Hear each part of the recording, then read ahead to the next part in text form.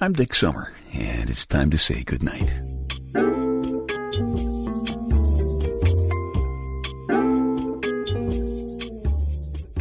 This is a quiet place to rest your head, a safe place to hide a hurting heart, a gentle place to fall.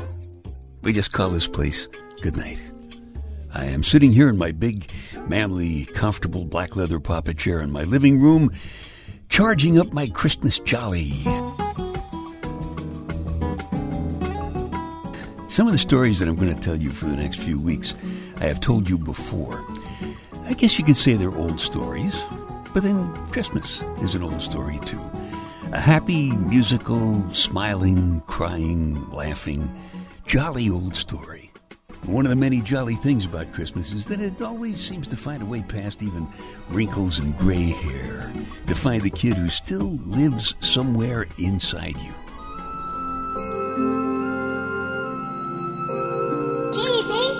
Christmas is coming. You should go to sleep. In the morning, there's a big old man with a beard will come down the chimney and give you a sack of toys. Yeah, you have to go to sleep, Base, so tell us what you want. Base.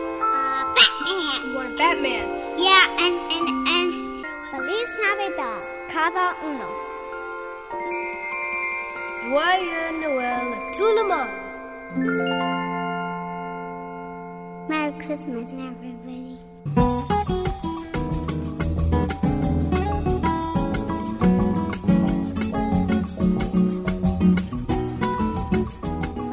My friend Len Siegel sent me a note about one Christmas season when I was on the air in Boston. And Len says, quote, "You asked listeners to write to you with their personal thoughts about what Christmas means to them. You were struck by how much your listeners opened up their hearts and souls in those letters. And since you were doing the Christmas Eve broadcast from the remote studio on Boston Common, you decided to read the letters outside the studio with the people who had come to see the broadcast. So you and I were looking for a suitable burn barrel, which we needed because you were going to throw the letters into a fire after you finished reading them. And that's all I remember. By the way, I'm Jewish, but I spent many a Christmas day with my Christian friends. It's a spirit of goodwill that makes Christmas." End quote. You got that one right, Len, that's for sure. And by the way, Santa says Happy Hanukkah to you.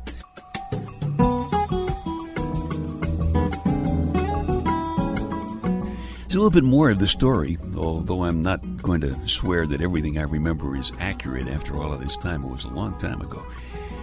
The broadcast was 8 p.m. to midnight, and I planned on reading the letters and burning them at about 11:45. Burning letters like that is a matter of respect. So I mentioned what I was going to do on the air, and I invited people to drop in. So by 9 o'clock, there were quite a few folks there. By 10, there were several hundred people there. By 11, there was a traffic jam on Charles Street, which is the street right next to Boston Common. And try to remember, this was a spur-of-the-moment thing. I didn't have permission from anybody, including the radio station or the police department, to do it.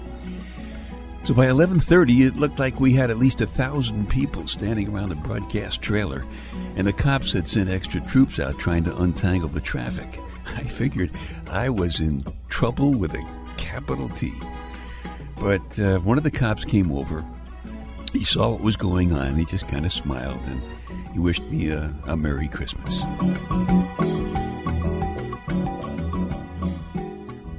Then some of the musicians from the Unicorn Coffee House showed up.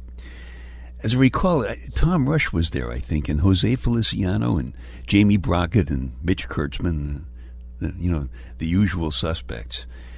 At about 11:15, I went outside and I started reading the letters and burning them as I went.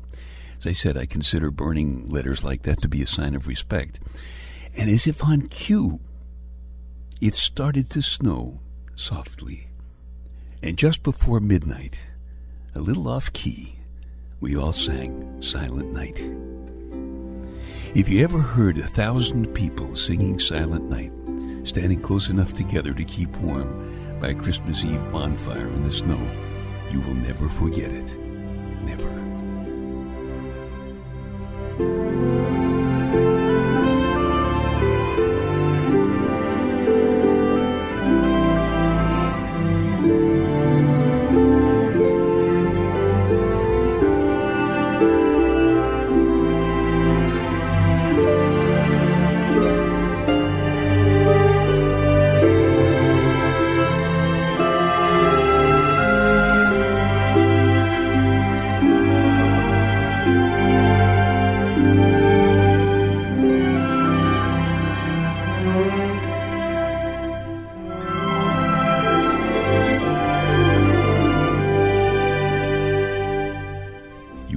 never forget it. Never.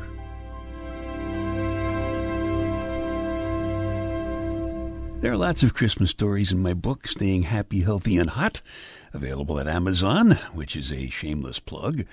But here is a Christmas story that people write to me about all year long.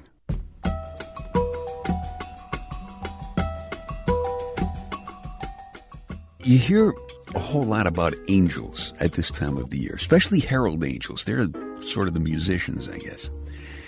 And I've kind of had it with angels getting all the attention and us getting none of the attention. And you know why herald angels get all the attention and we don't get any? I figured out it is the word hark. That word gets your attention. Now, I like attention. I guess that's probably why I spent so many years on the radio. The attention and the girls, those are the two things that you get for being on the radio. I even met the girl who is now my Lady Wonder Wench because I was on the radio.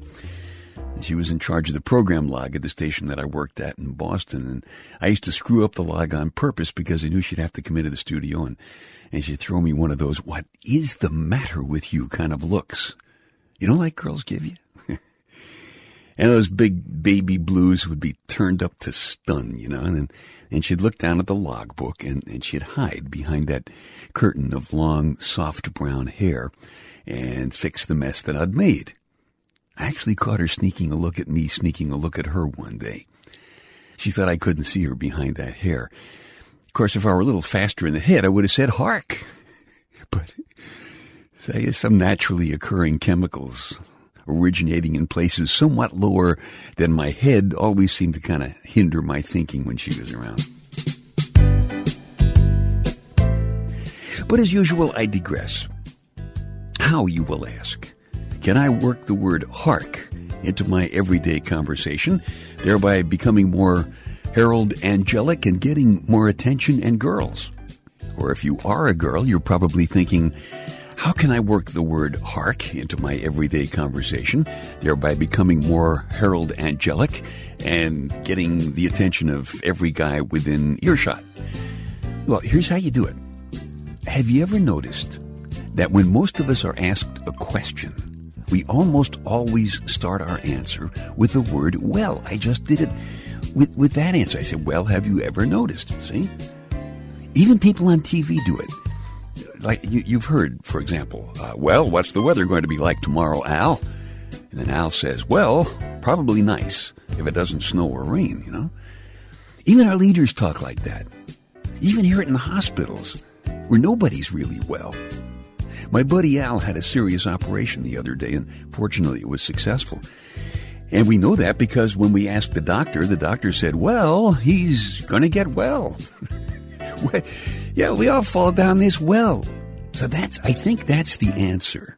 And Big Louie, his own bad self, he agrees because he always tells the members of the Louie generation, "Say the hell with well, light a spark with hark." Think about what that word hark did for Jamie Lee Curtis's father, Tony. I don't know if you remember or not, but he played the part of an Arab sheik in one of those movies he was in. And he uttered that unforgettable line. He said, "Hawk, yonder lies the castle of my father." And everybody said, yeah, Tony, go, baby. If it weren't for that Brooklyn translation of the word hark, Tony would be totally forgotten. Except, of course, for the fact that he is Jamie Lee Curtis's father.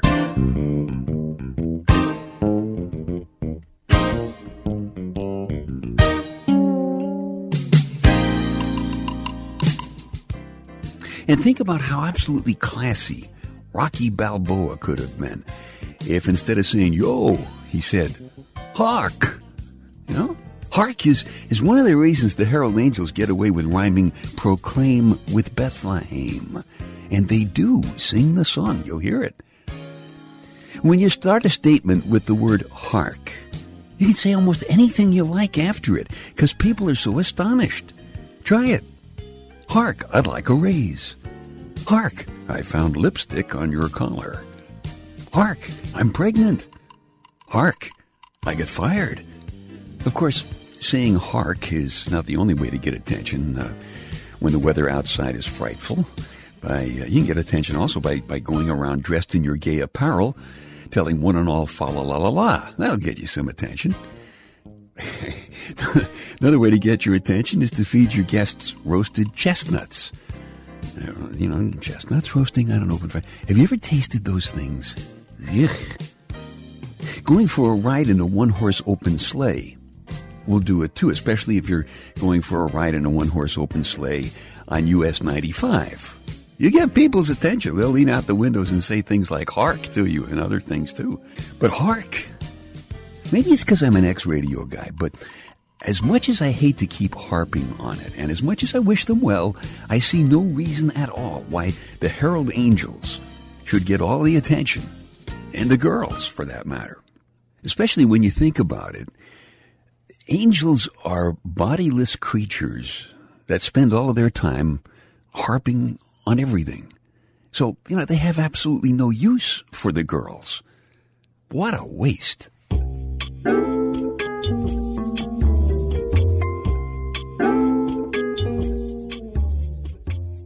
The church says St. Nicholas is no longer a saint. Don't ask your kids about that. And with the latest shopping results in, the Treasury Department says, ho, ho, ho, ho, ho. Yes, he is.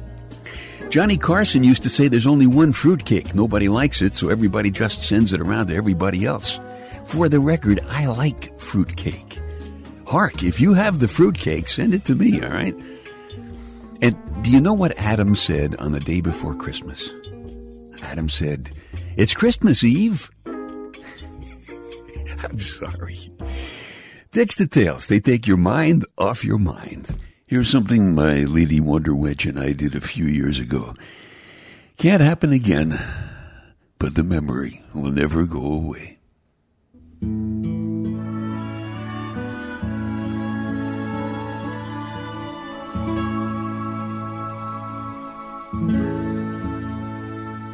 My lady and I went for our traditional just before Christmas flight in our little airplane the other night. We have a little 4-seat airplane that flies low and slow.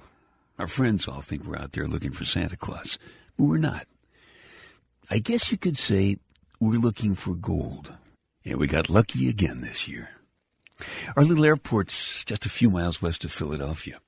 And as usual, on a cold, clear, almost Christmas night when my lady and I got there, it was dark and deserted except for the white runway lights and the blue lights along the taxiways and the spotlight on the windsock.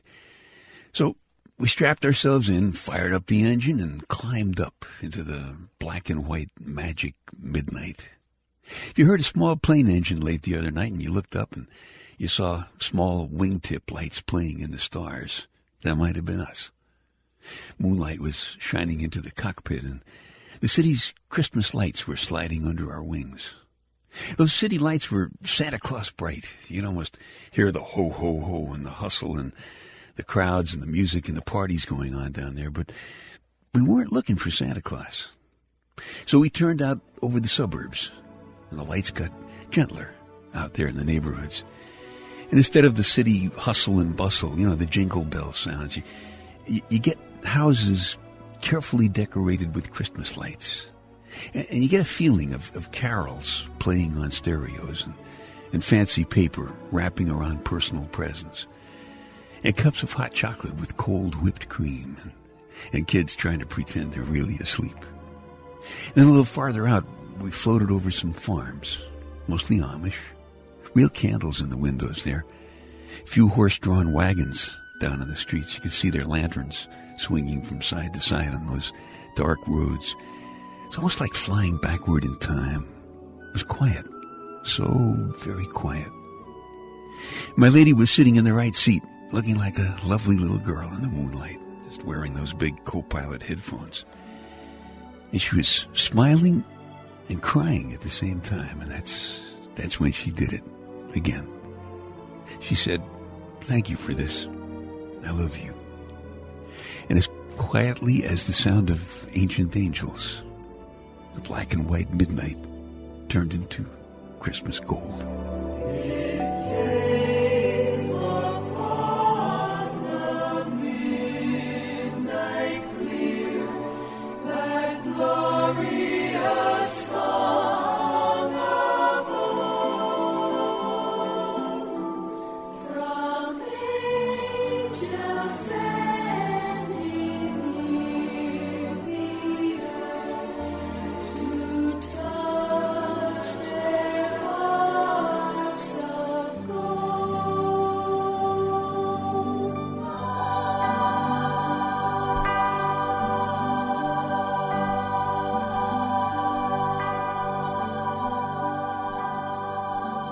Merry Christmas.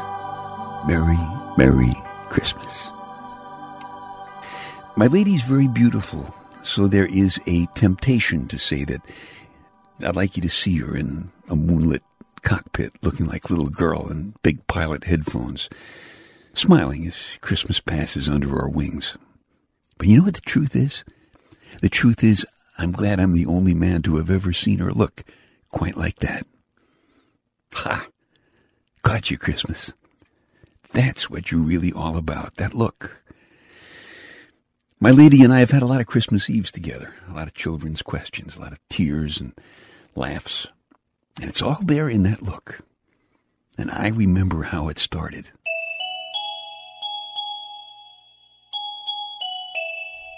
Bike bells, doorbells, typewriter bells, fire bells, alarm clock bells. Bells trickle through the calendar, tinkling down the days almost ignored until November dies. And then the school bells, timer bells, cash register bells, all sing the sound of the season. Big bells, baby bells, telephone bells. Telephone bells. They're the ones that give a glisten to the silver Christmas air. It was in an icicled outdoor telephone booth with the door frozen open and a small snowdrift in the coin return slot that I called to ask if you wanted to go Christmas shopping.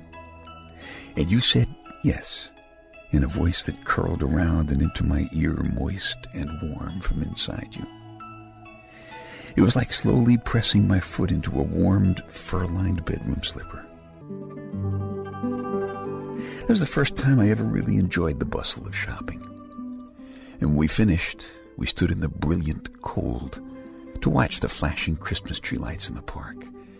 Their reflections made candle-lit stained glass windows of your eyes. And right there, in the swirl of gold wrapping paper and red ribbon bows and the tumble of the hustling crowd while your arms were trapped under the bundles of Christmas gifts that we just bought, I said, "Merry Christmas," and kissed you. It took you by surprise. You flicked your eyelashes wide enough for me to look at something that few women ever show a man. For as long as it took my breath to melt the snowflake from your wind-tangled hair, you slipped out of the delicate black lace of feminine mystery. Your eyes fed me the full, round, warm honey of your most personal love. And I think it was just my breath that painted pink frost crystals on your cheek. You just closed your eyes and stood there in an almost holy silence. And that's how we rode home that blizzard night, the car's heater thawing the scent of green pine from your fur collar. We were so close that I didn't even want the crunching of footsteps in the snow between us. So I carried you from the car to the house, the flowered tops of your nylons blooming in the snow falling on my corduroy coat sleeve, the jingle bells of my keys sounding the start of our first Christmas together.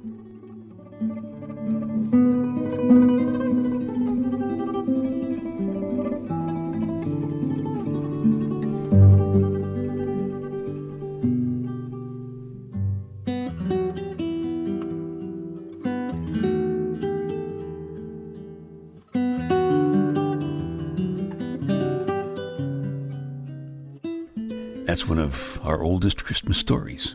It's back from a time when telephones had bells and there were outdoor telephone booths. And the doors sometimes got frozen open on those booths. They're almost like confessionals, those outdoor telephone booths. More often than most people think, there were conversations going on in those booths that needed to remain very private. Conversations like the one I had with my lady that Christmas, so very long ago.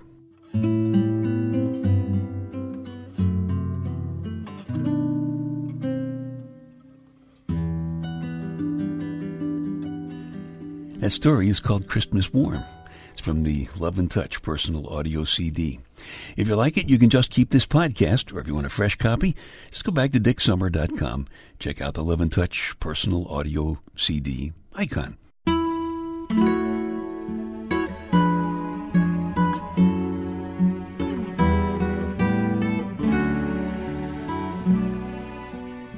I want to thank you very much for sending your favorite Christmas memories and hopes and fears and laughs and tears and You send them to dick@dicksummer.com. Lots of you have sent them. If you haven't sent yours yet, please do. Looking forward to hearing from all of you if possible. My lady Wonder Wench wrote about her favorite Christmas memories. This is what she said. I remember a Christmas when we were living in separate cities and I had a flat tire, but he came to change it for me. I remember a Christmas when I didn't even have a tree or any ornaments or anything to remind me of the fact that I was alone. Oh, not entirely, because my parents were not so far away, but he was far away, and I didn't want to care. But he came, and he brought me a little tree and a great deal of Christmas. I remember the year we went to an old, unused firing range and cut down our own tree, and we dragged it home. I remember the year in Newark after Christmas when at 3 a.m. we went outside with our tree and me with matches in my pocket and down to a little park so we could do an old Brooklyn tradition and set that tree on fire. We did, of course, and then ran like hell so no one would catch us.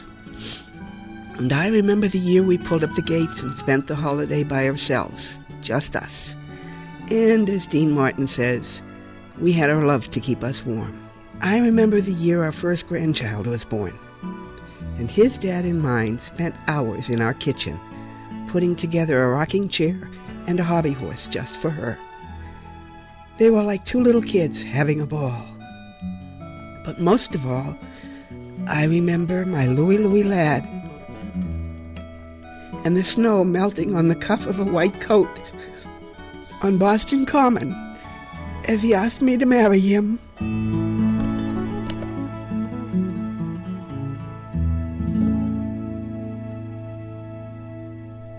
Hey, thank you for saying yes.